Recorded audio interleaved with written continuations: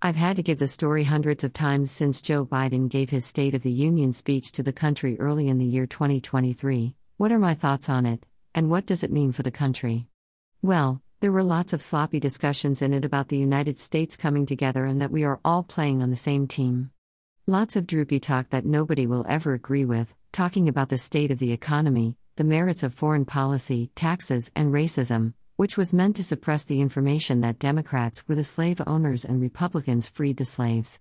Yet, Democrats are trying to erase that history with government giveaways that just make modern slaves out of people through policy. Transgender Biden staff, the expansion of the intelligence agency's ability to keep Democrats in power, there was a lot to talk about. But for me, the essence of the entire speech came down to the kiss between Jill Biden and the husband of the Vice President Doug Imhoff on the lips in front of the world. People were outraged, and those who weren't perfectly exhibited the differences between us all, and it really set the stage for the political differences that we have in America. And those differences aren't bad. It's not like those differences evolved organically. They are the result of liberal policy, and over time, some people have been suckered into it, and some have stayed off the fence. And those that the nectar of collectivism has seduced have very different ideas about government than those who don't kiss people on the lips in public, conservatives who would rather not be touched by other human beings who aren't intimate acquaintances. We just discussed this topic in Lakota schools in my home community in northern Cincinnati. We learned about the sexual life of the school superintendent through a messy divorce and came to know about a network of adult swingers who have very different values from the conservative trend of Butler County, Ohio. We all know that there are people like that, but we often don't learn about those traits in regular interactions around town. But nothing advertises it like kissing people on the lips who are not your spouse. My rules are fist bumps and handshakes. I'm not much of a hugger, even though I recognize that many people do like that exchange between human beings. I tend to like separation from such intimate exchanges. Conservatives respect other people's personal space and want their space respected. Liberals tend to be collectivists, so their emphasis is to break down barriers and unify with fellow people as much as possible.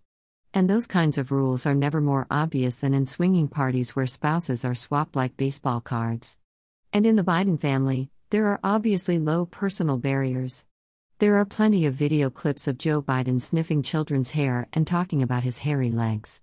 Through his son Hunter Biden, we know that sexual perversions are part of the family business, and we know that Biden's daughter showered with him, even though the FBI tried to cover it up with harassment. Why would we be surprised that Jill Biden would kiss other men on the lips? At this point, I think we would expect it.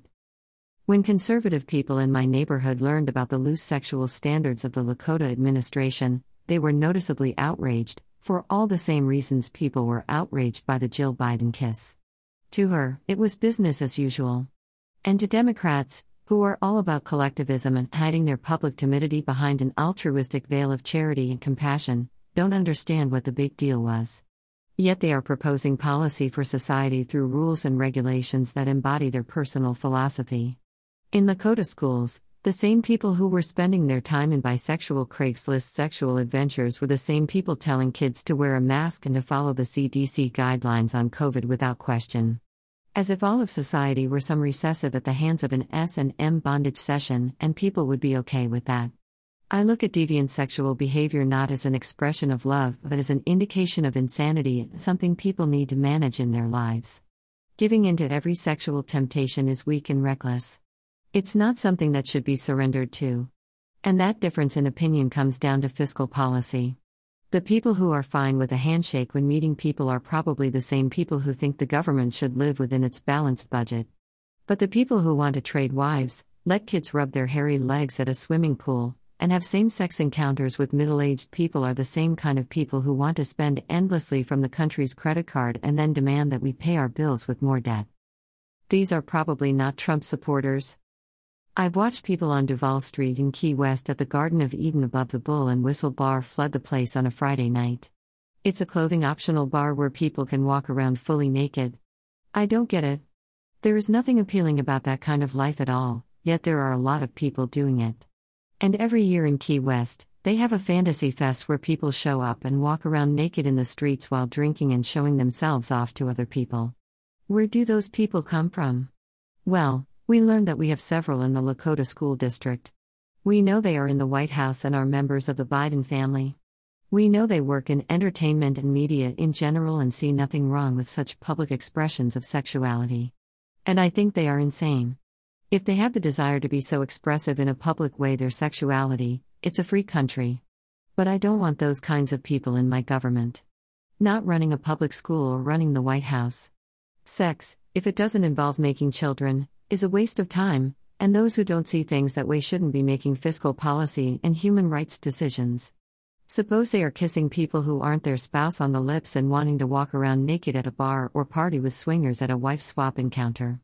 In that case, they shouldn't be in government and are not equipped to make decisions representing me, who thinks that a fist bump is oftentimes too intimate of personal exchange. We are not all one country, so long as those kinds of people are in it.